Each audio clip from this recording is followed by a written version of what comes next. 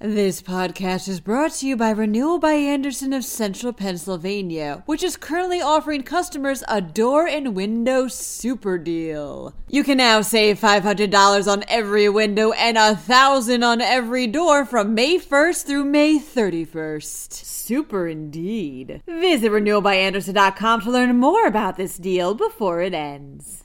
No one intervened as a woman who was raped on a SEPTA train repeatedly pushed away her attacker.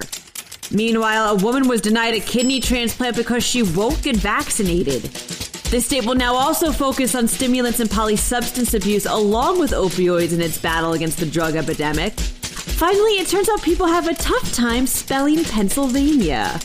I'm Claudia DeMiro, and you're listening to Today in PA. A woman was raped last Wednesday while riding SEPTA's Market-Frankford line, reports the Philadelphia Inquirer. The woman had accidentally gotten on the wrong train at around 9:15 p.m. after having a few post-work beers when Fiston Nagoy sat down next to her. Investigators stated that surveillance footage showed how the woman repeatedly told Nagoy to leave her alone and shoved him away after he began grabbing at her. Although there were other passengers present, no one intervened, even when Nagoy raped her. It was only after an off-duty SEPTA employee who witnessed the assault called an emergency line that transit police managed to pull Nagoy off the woman. Nagoy remains in custody in lieu of $18,000 bail. A spokesperson for the Broad Street Ministry, the shelter that Nagoy has listed as his last known address, couldn't be reached for comment.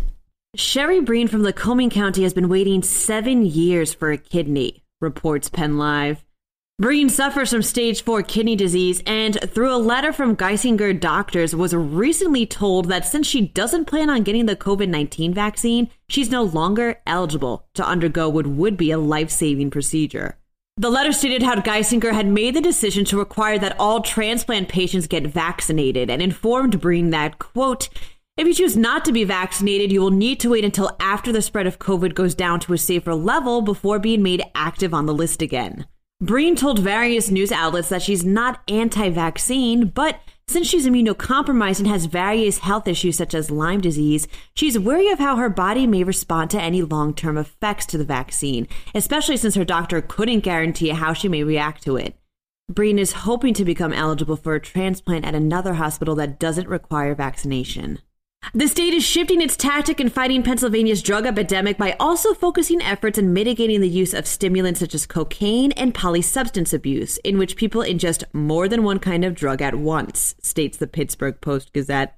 The shift is reflected in the name change of the state's opioid command center, which was created as the result of Governor Tom Wolf's recently lapsed opioid disaster declaration. The center will now be called the Interagency Substance Use Response Team from here on out. And with this new name comes a newly established method in battling statewide drug addiction. Jen Smith, Secretary of Drug and Alcohol Programs, stated Monday, quote, given the increased overdose deaths in 2020, the substance use and mental health challenges COVID-19 has exacerbated, and the ending of the opioid disaster declaration in 2021, our resolve to address this crisis remains unchanged. People really seem to have a tough time spelling Pennsylvania, notes PennLive. Actually, Pennsylvania is the second most misspelled state name in the country, as highlighted in a new study by transcription experts, Transcription Outsourcing.